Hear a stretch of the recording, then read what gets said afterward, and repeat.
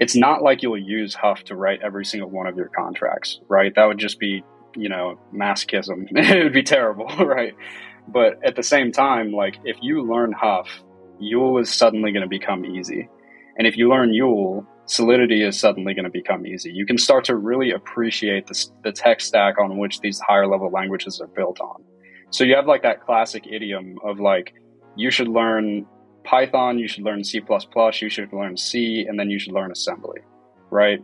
And so when you're dealing with the Ethereum virtual machine, I would say that stack is kind of like learning how to write raw bytecode, then learning how to write some language like Huff or ETK, then learning how to write Yule, and then learning how to write Solidity. And it doesn't necessarily need to be done in that order, but the amount of appreciation that you can get for some of the more higher level features that people have implemented with these languages from going to the low level is just incredible.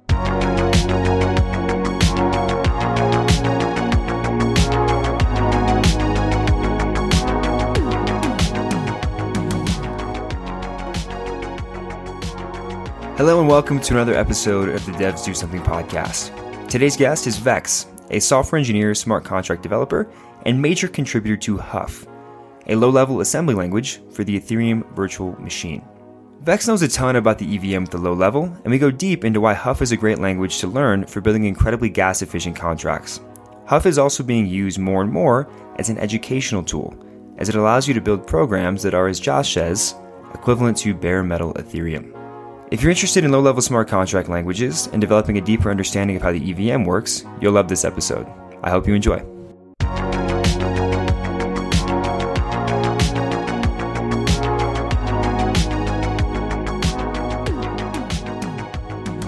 All right, so we are here today with Vex.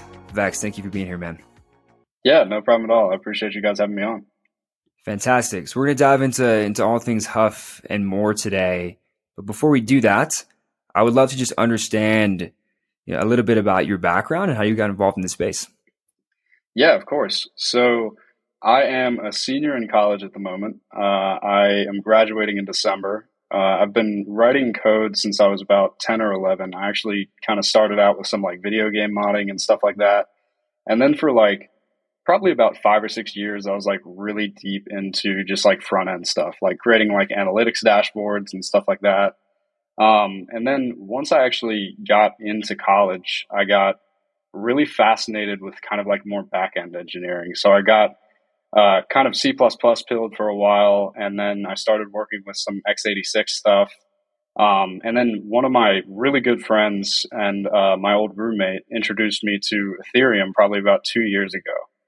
And just the concept of being able to publish immutable code and create these things called smart contracts just like captivated me immediately.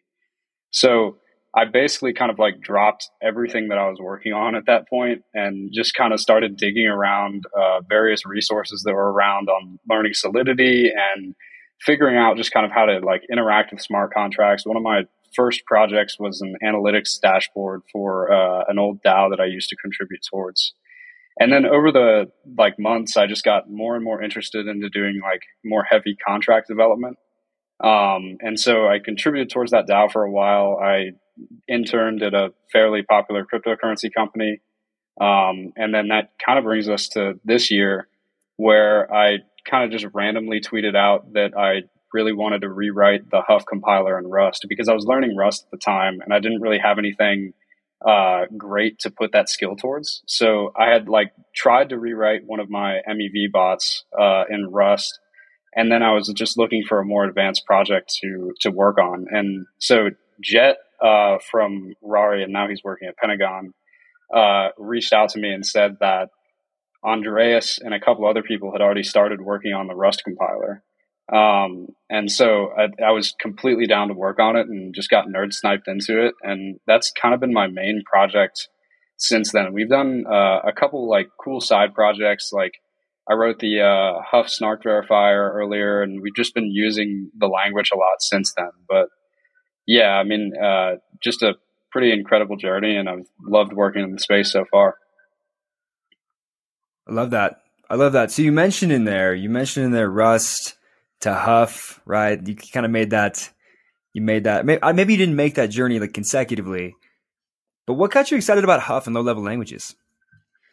Yeah, so I think that like Huff specifically is a really unique programming language in the space. So just a little bit of a history lesson on Huff. We actually weren't the people that created Huff. It was Zach Williamson of Aztec.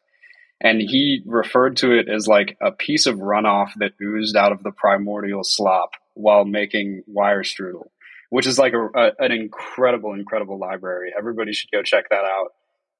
It's basically like the most gas efficient scalar multiplication library on Ethereum, right? And so there's some just crazy dark magic inside of there. It's an incredible code base. But after reading that and like kind of like learning more about just the possibilities that you have whenever you can like fully manipulate the stack and you don't have some of the higher level language features that things like Yule have. So like Yule feels like a very low level language, but it has like a free memory pointer and for loops and things that whenever you start to write Huff, you start to really appreciate, you know? So that aspect of stripping those things away, it kind of reminded me of when I was diving into x86 and just going back to EVM level assembly was just a really cool thing. And it kind of filled that gap for me where Yule still does a lot of things for you. It will schedule the stack. It'll basically, you have the free memory pointer, like I mentioned, and all of those things are really useful features that you start to realize whenever you don't have them are pretty important. And so it was almost like that interface to like really properly learn more about the EVM on top of like diving into Geth and figuring out all of that. Nice. Yeah, I know, Josh, you have lots of opinions on this as well, the comparisons between Huff and Yule. So I want you to comment on that in a second. But Vex, have you always been interested in low level systems? Like you mentioned x86, right? When did you get involved just like with learning x86 and going super low level on computing in general? So it was, I wouldn't say that I've always been interested in it. Like I said, I did a lot of front end work for a while, so I've kind of hopped around the stack. But I got involved in some x86 work actually through one of my professors in my freshman year of college. And he had kind of just enlightened me on the glories of low level programming. And sometimes it's really ugly and sometimes it's really beautiful. But it's incredible what you can actually appreciate with higher level languages whenever you learn more low level languages. So like one of the biggest things that I'll always tell people when they ask if they should learn Huff is that like, it's not like you'll use Huff to write every single one of your contracts, right? That would just be, you know, masochism. It would be terrible, right? But at the same time, like if you learn Huff, Yule is suddenly going to become easy. And if you learn Yule, Solidity is suddenly going to become easy. You can start to really appreciate the tech stack on which these higher level languages are built on. So you have like that classic idiom of like, you should learn Python, you should learn C++, you should learn C, and then you should learn assembly, right? And so when you're dealing with the Ethereum virtual machine, I would say that that stack is kind of like learning how to write raw bytecode, then learning how to write some language like Huff or ETK, then learning how to write Yule, and then learning how to write Solidity. And it doesn't necessarily need to be done in that order, but the amount of appreciation that you can get for some of the more higher level features that people have implemented with these languages from going to the low level is just incredible. Yeah, so I like to say, for one, you know, I think it's almost as popular to talk shit about the Solidity language. It's about as popular as talking shit about JavaScript, right? Like everybody loves to badmouth it, but I really gained a lot of respect for Solidity, like especially after learning Huff. I mean, even Yule, like you said, there are still these higher level abstractions and like basically higher level like control flow that you can take advantage of. But whenever you get in and you start using Huff or you start writing mnemonic bytecode, you really start to appreciate like just how complicated jumping in a program is, right? Or even some of the unexpected behavior that you find in the EVM. I mean, very, very strange things that you wouldn't know about if you don't read the yellow paper or you don't try it yourself, right? So I agree. It's definitely like, it's a great educational resource. And then, of course, if you want just the most wildly optimized contracts out there, you can definitely give that a go. on Huff, which actually I kind of want to pull a thread on what you mentioned earlier. So you mentioned that you wrote a snark verifier in Huff. Can you tell us a little bit about that? What scheme you're using, and what kind of, maybe if you've recorded this, what kind of differences and gas that you've seen with that? Yeah, absolutely. So just a preface, I'm by no means zero knowledge expert. But Andreas and Andreas from Rainbow, we attempted the Groth 16 malleability challenge from Geometry Research earlier this year. And I think that we spent probably about 5 or 6 days trying to do that challenge, and we just got absolutely stumped. And so that kind of spun off a thread of us really starting to like dive into ZK work, and we kind of started with snarks. And one thing that we noticed while we were diving into that is that the current snark verification contract was made a pretty long time ago, and it's the one that comes bundled with Snark.js. And so we had like kind of just come off of the tail end of getting Huff RS to be stable, and we saw that there was kind of a hole that we could fill there with Huff, right? And so the snark verification implementation is actually pretty interesting. Like we were able to do certain things like within the linear combination loop during the verification function, we have like two different addition functions, right? And the reason for that is that you have like a scalar multiplication result that's one side of an addition operator, and it's already stored in the 40 or 64 bytes of memory in scratch space. So there's no need to restore it, right? So as the number of public inputs grows, the RSnark verifier actually becomes more efficient, right? So there are like certain patterns that we were able to implement in there that were able to beat it out. And I'm not sure the numbers off of the top of my head, but I think that it saves something around 8,000 to 9,000 gas per public input.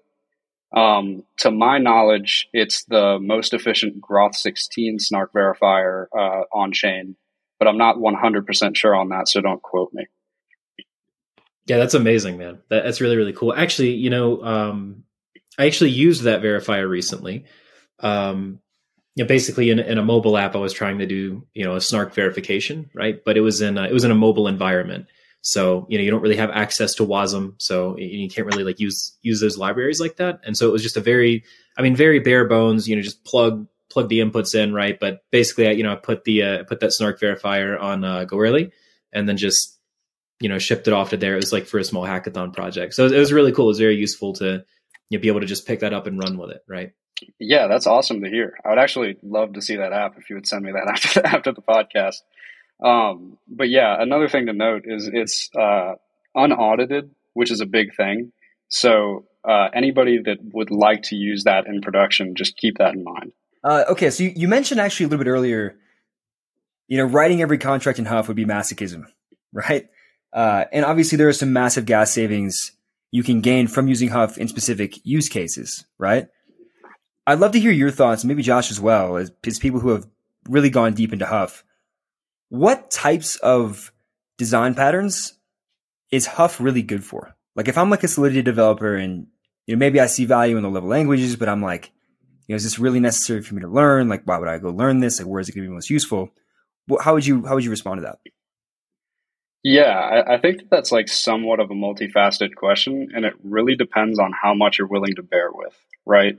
Like theoretically, you absolutely could go rewrite Uniswap v3 in Huff, or you could go rewrite Seaport in Huff. But there are a couple things to consider there. It's going to take you 5 times the amount of time. It's going to cost 5 times as much to audit.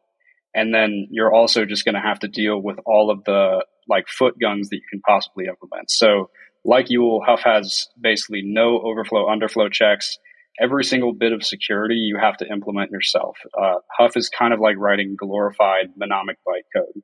And we have a couple like syntactic sugar things. There's only really 1 or 2 high level features.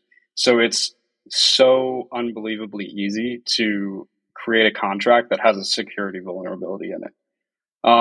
Now, that being said, for certain things like very complicated math functions and modules that normally take up a whole shitload of gas, Huff can be a solution there.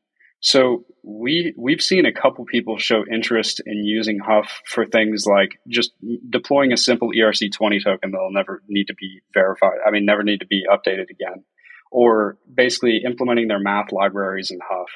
Or even some people are talking about putting the Poseidon hash function, an implementation of that on chain in Huff. And for applications like that, I think that it's very useful. Now, that being said, there are a reason that high-level languages like Solidity and Viper exist. They're written by incredibly smart people. The optimizers do a great job at what they do.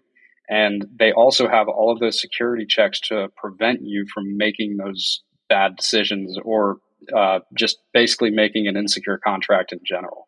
So it's kind of a question of like, what are you willing to deal with? You know, ultimately, people could absolutely go and implement their entire protocols in Huff, like I was saying, but it would almost be unreasonable and also just like a time suck in both like development resources, auditing resources, and all of the above.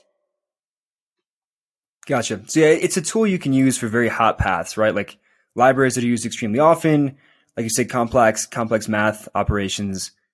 I think that makes a lot of sense. One question that we asked a Viper god pretty recently is, so in Viper, you can't, and correct me if I'm wrong on this, guys, but I haven't written much Viper, but you can't break out an assembly blocks in the middle of Viper, right? In the mid, like a mid Viper contract, right? One thing we asked, Big Tech Sucks, right? You can go back and listen to that episode if you want. We asked him if the need to break out into assembly for specific things, is that a failure of the higher level language, right? That people decide to do that or want to do that? Or do you think that there will always be a need and a desire to use things like Huff? I have a feeling I know what you're going to say, right? Being a guy that contributes stuff and uses a lot of Huff, but I'd love your take on that. Yeah, that's a really interesting question. And like also to preface this, like Charles is a professional and he probably has a better answer on this than I do, but the I think it depends on the design language of your like the design decisions that you make with your language. So Viper is very Pythonic and it seeks to accomplish all of the things in like pre-builds, right? So for that language, I think that based off of the decisions that they've made, they probably won't implement a lower level like assembly block, right? And basically, when you're talking about a language like Solidity, where you can drop down to a lower level language, I think that will always be at least somewhat necessary. However, I do think that technology can advance enough where you can get like the optimizer running at full speed and like basically just expanding on all of those modules to the point where lower level languages are less needed, right? So if you look at a language like Rust, for example, Rust you can write at a very, very high level. And then you can also go all the way down to embedded systems. You have unsafe Rust, and there are so many different categories of it. But at the end of the day, most people don't need to actually drop down to those lower level assembly blocks in a language like Rust. And I think that like languages like Solidity and Viper should absolutely approach to minimize the amount that people do need to use inline assembly. That being said, I absolutely love writing EVM assembly. It's a pretty simple VM, so it's not too much to get your head around. But that being said, I do think that in the future, it would be better if people didn't have to write as much inline assembly and have compilers be smart enough to actually deal with those problems for them. I feel like a lot of people that work on low-level languages in the Ethereum space take a lot of inspiration from Rust. So I want to come back to that in a second. But can you just for our listeners, you mentioned like some differences between Yule and Huff a second ago, right? Do you mind just going through like what's different about Huff as compared to Yule and like why? I mean, you mentioned, you and Josh both mentioned that it's amazing as an educational tool, but I'd love to just like get a breakdown of why that might be, right? What are these things what are these extra things you have to understand or manage in order to use Huff? And why are there interesting performance improvements there?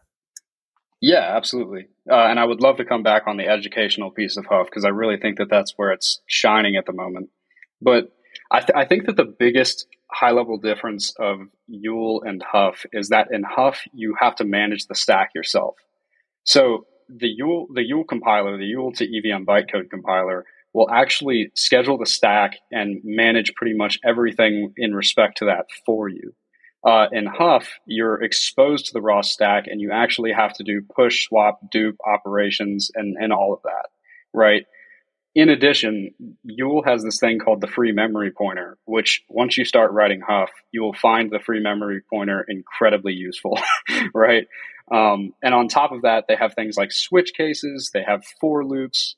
And so Yule actually, even though it's a fairly low level language, has some really nice syntactic sugar added. With something like Huff, you implement all of those things yourself. So you're using jumps to move around for a loop, right? You are using jump tables to perform switch cases that are O to N, right? And those kind of things in Yule are a lot easier to manage. The other thing too is that Yule is functional. So like whenever you write like an mstore operation, you're writing like basically mstore offset value, right? Whereas in Huff, you're writing value offset mstore because it's acting as if you're kind of like like talking to the stack directly. So things are almost like written in reverse, right? So there are some syntactic differences, 100%. But I think also Yule has a couple high level features that are very, very helpful on top of some other things as well. But I think that like the biggest difference between them is the exposure of the stack. One thing that I've been thinking about, as you've been talking, and as after a lot of conversations with Josh too, right? Because Josh, obviously is very deep into the Huff world. Would you say that like in order to actually really understand the EVM, is like if you really want to understand it, right? Outside of like literally writing like ones and zeros bytes practically, is Huff the thing to learn? So I don't want to shill my project too much. I think that there are also there are also wonderful other tools like ETK that come bundled with Geth and things like that. But I think that in this day and age, Huff is just an amazing educational tool in that regard. So for me personally, Huff filled the gap between Yule and the bytecode, right? And don't get me wrong, you should absolutely go write Viper. You should absolutely go write Solidity. You should absolutely learn Yule. But at the same time, having Huff in your toolkit will bring you to a point where you understand what's happening in that intermediate step between Yule and the bytecode, right? So being able to actually schedule the stack yourself. Most people are familiar with register machines, and that's what they get taught in their operating systems classes at school. The EVM is not a register machine, which fortunately makes it a lot simpler, but it's also something that a lot of people haven't been exposed to necessarily. So adding Huff to your development stack will bring you closer to the metal. That being said, it's not the only way to learn about the EVM. If you're more comfortable diving into the execution client and learning about those things, maybe that's a better way to learn for you. I think that it's subjective based off of who you are. I will say that for me individually and for a lot of other people that I've heard from, Huff has done that job of filling that gap to really understand what's happening as this code executes and being able to understand like what the hell does this Foundry debugger telling me, right? All of those things put together, I think, make Huff a really, really valuable educational tool on top of potential production use cases. But I think that where we've really seen Huff shine as a language so far is teaching people more about what's happening as their code is running on the EVM.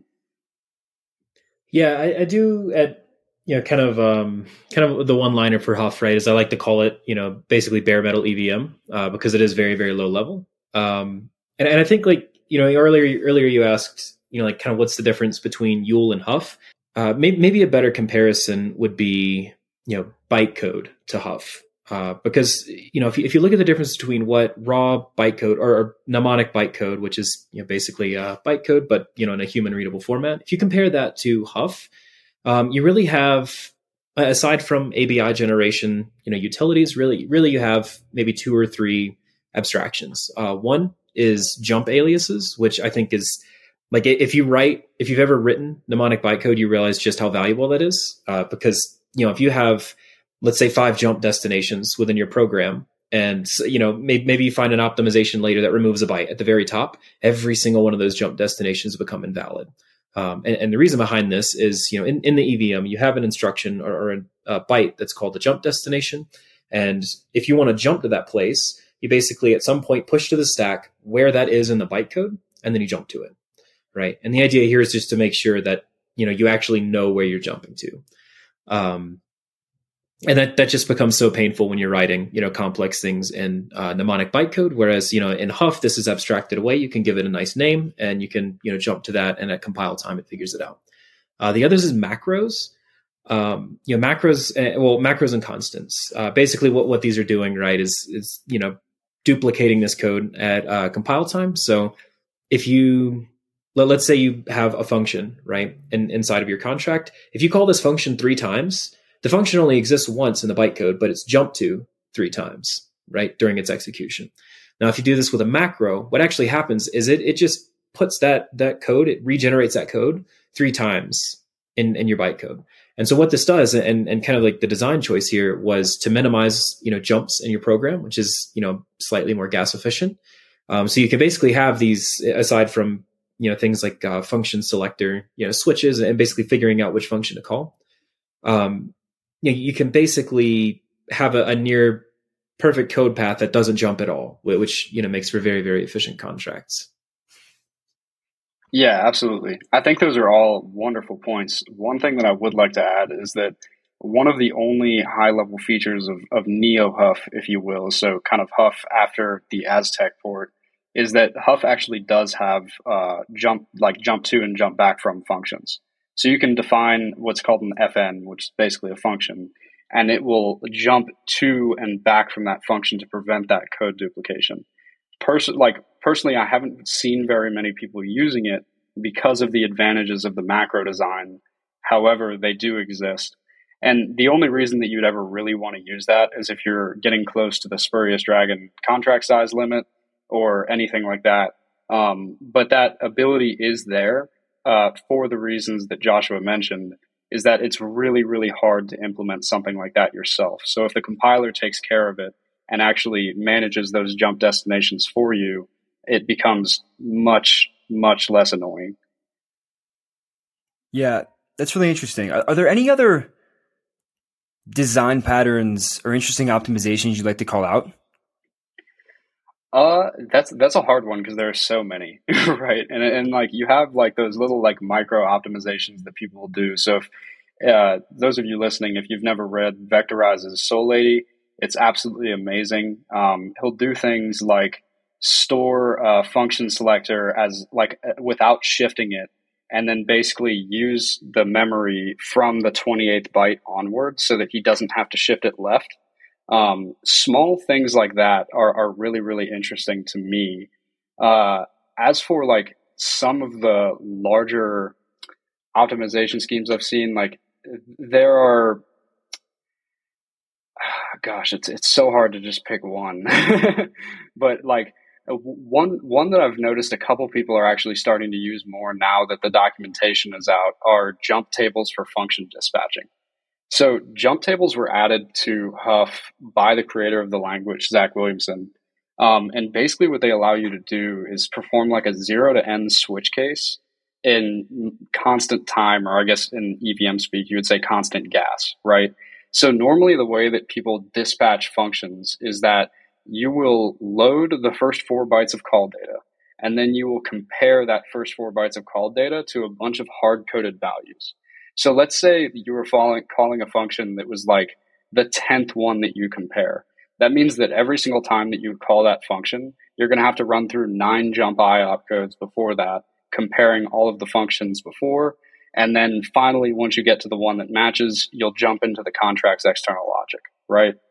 With jump tables, it's a little bit different. So you store the jump destinations to all of the logic within the runtime bytecode. And then what will actually happen is that it will index those jump destinations within the runtime bytecode and only use one single jump opcode. And so with that, you can actually, shave even like, 100 or 200 gas off of deeply nested function calls. And that's a really, really cool optimization that I've seen more people doing. Yeah, I think that's probably one of the biggest ones, at the language level. And then of course, we have there's tons of little gas golfing things that you can do, within a program. Things such as using return data size before any external calls, right, to push a zero to the stack. Things like I think Vex, I saw you do this one time where the very first instruction needed to push a zero to the stack, and you just called program counter. Yeah. Like, man, it's like I realize it's the first instruction, but man, that feels reckless, right? Yeah, I do have to give credit to Salman and Natalie for that one. I did not come up with that one, so full credit to them. Nice, yeah, that's killer. Which hopefully, maybe a little bit of alpha here. So we're actually out at DevCon right now, and there's going to be an EIP talk happening where basically we're going to discuss some potential changes to the EVM, like the actual execution environment. And one of those is actually going to be a push zero instruction. So right now, if you want to push a zero to the stack, which you have to do quite often, usually what you'll do is call the push one opcode, which this basically says you push a 1 byte value, and then right next to that you actually put the value 0, right? So 0x00. The problem with this is, well, that's 2 bytes, right? And that doesn't seem like a lot, but as you start doing this over and over and over again, it adds up very quickly. So one of the hacks here was using return data size before an external call, which is going to be 0. And then there are other things like you can basically store that 0 on the stack, and as long as the stack doesn't go too deep, you can actually just duplicate that up to the top of the stack. All of that goes away with a push 0 opcode, which would basically it's a single byte, and it pushes a 0 to the stack, right? Now, I think this is really cool because, like I said, you don't have to do the duplication anymore, and then you also don't have to rely on hacks to do these small little gas golfing things, right? So I think that's going to be a really cool one. Yeah, that would absolutely be amazing. Like I've seen a couple of the proposals. Like I saw that memory copy is coming back, and then a team is actually trying to push the mcopy opcode back through. We're seeing self-destruct maybe going away soon with I forget the exact number of the EIP, but that's coming back into popularity. So it'll be interesting to see what they do with all of the DevX stuff over the next couple of years. I think that the one that most people really, really want is the Moldiv opcode, but I don't think that I've seen too much activity around that one. Can you walk through what the Moldiv opcode is for our listeners?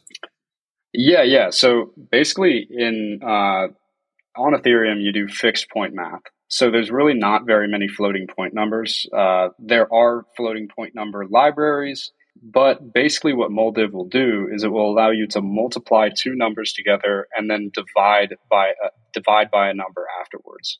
And so right now, the implementation that most people use is in T11 Soulmate, and that was written by Remco alongside T11.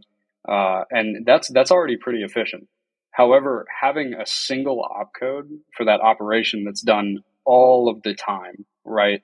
So you're constantly converting between ERC20 decimal bases and things like that. Having a dedicated opcode for that operation, given how often it's actually executed, would just be absolutely amazing. So yeah, I think that the other thing that's pretty interesting about that is that there's two different implementations of it as well. There's like Moldiv down, which is kind of like the default, and then Moldiv up. So I wonder how they would actually handle that when it comes to an opcode. I would imagine that they would only do the one where it rounds down, but I've yet to see. I think so. Correct me if I'm wrong, but you help maintain and contribute to Huff quite a bit, right? Am I correct in that assumption? Yeah. So at least Neo Huff, right? So obviously it's built on the back of a bunch of people that did some great work before I came around. Zach Williamson made the language. Jet and Dylan kind of revived the TypeScript compiler. And then as of recently, since we've rewritten the compiler in Rust, I've done a lot of maintenance on it, and I'm still working on the project actively. Nice. And, as somebody that is really working on this and really cares about its future, what is your vision for the language? That's an interesting question, right? So Huff, Huff is not like an official organization, right? Like nobody gets paid to work on it. Most people that contribute towards it do it out of the love for the language. A lot of people got nerd sniped, like Joshua and I, into helping out with all of the stuff. So I wouldn't say that it has like a super definitive roadmap. What I will say is that the people that do currently maintain it definitely care about it. It's an excellent tool for education, and so a lot of people are trying to push it on that front. Basically, yeah, I think that the educational piece is something that we're absolutely trying to push, just to make low-level EVM assembly not as scary, right? I think that a lot of people will look at a repository like Seaport or a repository like Soulmate or Soul Lady and just think that it's like black magic, right? But it really isn't. I mean, like the EVM is a fairly simple virtual machine. And so doing as much as we can to get more people really understanding the code that they write, in my opinion, just has such a positive network effect. And then in terms of the actual language itself, I think that there are a couple features that we really, really have been eyeing, such as adding a native bundled optimizer, which would be really cool, and kind of like actually showing the methodology of like why are we doing these optimizations to be able to explain it to the developer well. And then on top of that, the other feature that I'm really, really excited about, who one of the contributors that in the Discord has been working on, is stack assertions. So if you read any Huff code, almost the first thing that you'll see is that it's littered with comments. And rightfully so. I mean, it's mnemonic bytecode. You want to be able to explain to the reader what's happening. And the most prevalent comment is the one that's on the right side of every single line, which kind of details the layout of the stack. And so right now, whenever you're writing Huff, people will manually write those comments. And I myself have found sometimes that I have made an error in that stack comment trace, and it's affected my logic all the way down, right? And so being able to both automatically generate those stack comments and assert that they're true at compile time, I think is just it's going to be a game changer for the people that are actually writing Huff and trying to understand what went wrong when debugging. Because at the moment, like we've already got some really cool integrations. Like you can deploy your Huff contracts within a Foundry test suite and take full advantage of that amazing software. You can use the Forge debugger. I added the ability to write tests in Huff if you're crazy enough. Sometimes those are useful for just quick light checks and things like that. But when it really comes down to it, being able to assert that the stack comments that you've designated are correct, I think is a really, really big game changer in that regard. Like for instance, you'll see the takes and returns keywords next to macros and functions, and the only function type that actually enforces that are functions. So the ones that jump to and back from the code, right? Everything else, like it doesn't really, like the compiler doesn't really do much for you in that regard. Like, and that was the original design of Huff, is that it's so close to the metal that it doesn't need those kind of checks. And what we've been kind of deliberating on is like, how do we keep that characteristic of the language? We don't want to add more high level features, but how do we make it safer despite that design choice, right? So I think that those will probably be the next developments to see Huff. And from then on, I'm not really too sure. I think that we'll probably just keep hacking on it and use it. And like I personally use Huff all the time. It's like you just check to see what would happen if you do something, right? And maybe it's out of curiosity or what have you. But I think that hopefully it will become a decent part of an EVM developer's toolkit going forward. Josh, do you have anything for the wish list? Anything on the wish list for the Huff ecosystem? No, it's actually been so I've been pretty engaged with some of the discussions of features and things like that throughout, and I mean obviously like I think the last thing that I was really, really big about was the custom errors, and if I remember correctly, that's actually it's actually done now. But basically, what Solidity, I believe 0.8 started allowing were these custom errors where, not only could you, define your own error types, but you could also actually pass arguments to those errors, right? And this is really good because before there were really two kinds of errors that you would see in the EVM. One would be panic, and that would come with a UINT 256 with a panic code. This is generally used for problems with arithmetic or I think there were some other very, very obscure like edge cases that you might come across. Don't remember off the top of my head, but those are what panic is used for, and then anything else is usually just a generic error that has a string. But the problem is strings take up a lot of memory space, especially once strings get above a certain length. It kind of gets out of hand really fast. So having these custom error types are great, and part of what Huff can do are these ABI generation utilities. So they're not actually, there's no enforcement at compile time of whether or not these actually exist. It's just a very easy way to write these human readable ABIs, right? And so we basically discussed adding custom errors in here where it would generate the error selector for you. And then whenever it's time to actually throw that error, you can go and deal with that directly. So that was definitely a really, really cool one. But I think that was the last one that I really made a big push for. I mean, beyond that, the language does seem to be fairly, I wouldn't want to call it complete, right? But I think there's not a ton more work, that needs to be done on the core, at least, aside from things like maintenance. One thing that I would like to kind of pull the thread on here a little bit is, Huff's place in MEV, right? Because there are, basically because there's so little checking and there's really just so much developer freedom there. I think there's a really big opportunity, for writing Huff in, MEV environment. So, Vex, could you maybe kind of elaborate a little bit on some of the cool stuff that, you might have seen or ideas that you might have for, MEV related contracts? Yeah. So we actually came across what appeared to be one of the first Huff contracts from like a high level searcher recently. And it was really interesting to see.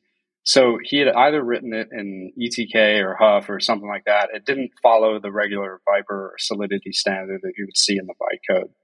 And so I think that where MEV searchers can really take advantage of something like Huff is that you're not necessarily writing your contracts for security like you would with a protocol, right? Obviously, if it houses funds, you need to make sure that those things are locked down, etc. But where Huff can really give you an advantage is that it can shave off a massive amount of gas from some of those more complex operations.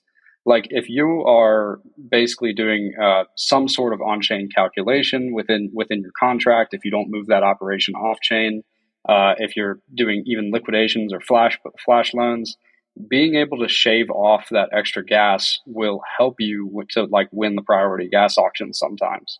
And so in addition, it'll also increase your profit margin, especially if you're doing, like hundreds of arbitrages per day, right? So there's absolutely a use case there. I think that it depends on the person, kind of like we were talking about earlier. It's all subjective. It's like, how much time do you actually want to spend working on this? Do the benefits outweigh the cons, right? So in the MEV space, I think that specifically for contracts that just get hit all day by those like really, really popular bots and the ones that are landing most of the bundles, they could absolutely see an increased profit margin from using a language like Huff to write their contracts. I love it. It's like an incentive for innovation, right? I think MEV's done that a little bit, right? It's like Formula One leads to a lot of R&D in cars. It's the same thing here, right? The other thing that you've been pretty involved in are capture the flags. What do you think the role of CTFs are in this space? Are they just an educational tool? Are they good for R&D? Like, what do you think? Yeah, I think that they're good for a lot of things. I personally absolutely love capture the flags. Like every single time that I have the free time to participate in one, I participated in Joshua's earlier this year. I did Paradigm CTF and all of those. I think that the biggest thing for me is that it's always just a way to get exposed to something that maybe I haven't seen before, right? So you're doing things that you really wouldn't traditionally do when you're writing kind of like the happy path in your programs. So like for instance, there was this challenge, Merkle drop in Paradigm CTF 2022, and the vulnerability had actually shown up in Seaport, and I hadn't seen it. And so it was an option to learn about that vulnerability within Merkle trees. And it's just examples like that that really keep me engaged in the challenges. And then also, I think that it can push people to kind of perform these development sprints in which they'll just do like a lot of research on a very niche topic, just within 12 to 24 hours, right? And personally, that's a wonderful way to learn.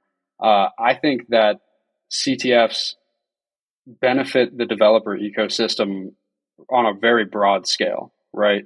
Like the fact that Paradigm spends money to put on a Paradigm CTF every single year, it's amazing. I mean, that they put a lot of resources into that and creating that.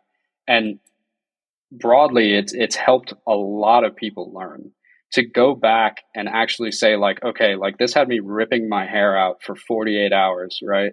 And then to be able to see somebody else that had actually gotten through it and walk through their methodology. Because like one thing in Web3 is it's so interesting just how kind people are to share information, right? Like you'll have people writing these absolutely amazing write-ups on really complicated challenges. So like Plachi, who actually was the first person to solve the CTF that I just released, which finished this morning, he wrote this incredible article on solving this problem called JOP from Paradigm's 2021 CTF. And in that article, like seriously, I think that there's 6 or 7 just like gold mines of information, learning about how to use the Foundry debugger for certain things that you may have not thought of before, cheat codes that you may have not messed around in Foundry tests, etc. And just maybe even some approaches that you haven't taken before. So the other thing that's really interesting is that you'll see kind of like these CTF/optimization challenges, right? So 0x Beans released an optimization challenge like a month or two ago. And the problem wasn't intended to be exploited, but it used a pseudo random that if you submitted your transaction with a bundle, you could actually have the value of the pseudo random in order to kind of like completely bypass having to actually do the challenge, right? And like we just saw some absolutely insane code size reductions. People were coming up with just incredibly creative ways to get around that and to get their score down, because the score was bytecode size plus gas consumed. So lower the score, the better, right? And with that, like just learning so many creative tricks from other people, it's almost like just complete real-time collaboration among some of like the best security experts in the Ethereum ecosystem. And so, yeah, I think that like over the next couple of years, I'd really, really like to see the CTF ecosystem grow, not only to attract other security experts from other spaces that might be interested in the growing CTF ecosystem on Ethereum, but to pull in already existing Ethereum developers and to just developing in a more security-minded way, and to really consider some of these foot guns that they've seen in the CTFs and apply them to their real-world work.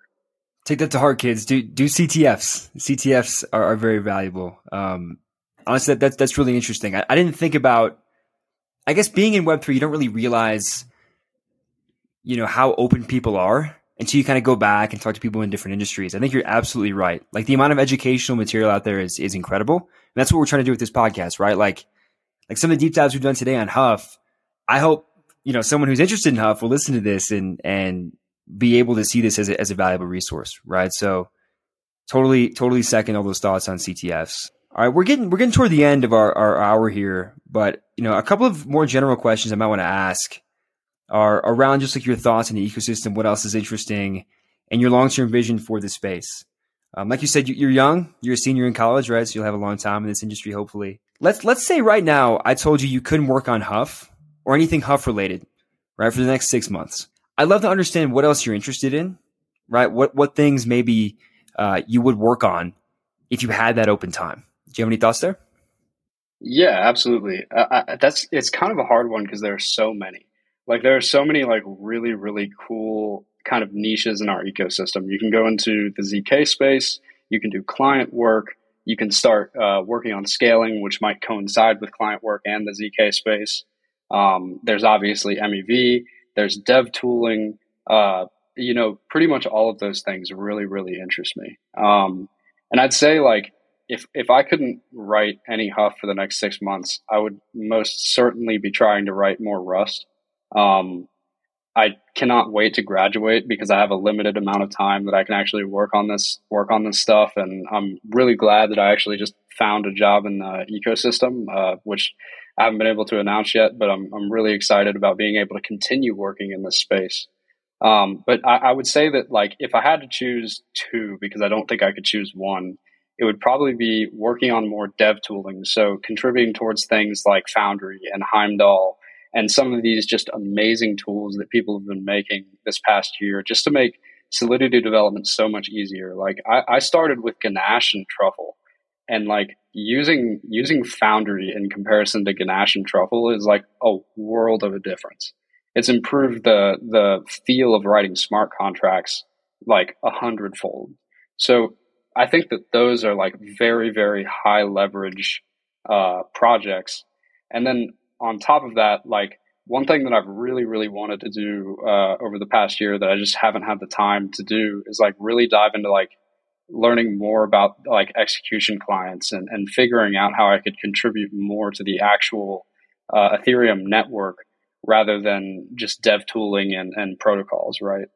So I would say that those are kind of the top two. And then if I had to choose like a 3 and 4, it would definitely be just diving more into the ZK space. Like I've been taking some math classes on the side just to try to figure that out and try to get more familiar with it. It's definitely some moon math in certain areas, but I'm definitely getting there. And alongside like kind of working with the ZK space, like building on top of the ZK space is also very interesting to me. So we were thinking about just so many different applications that you could make, like a zero knowledge job site to where you could post your salaries and have like nobody actually know who you are and kind of like protect you from your employer in that sense. And like just all of these different things that you can build in that realm is just incredible. You have Aztec just having released Noir, which makes ZK development so much easier. I think that there was and then also you have Circom developing,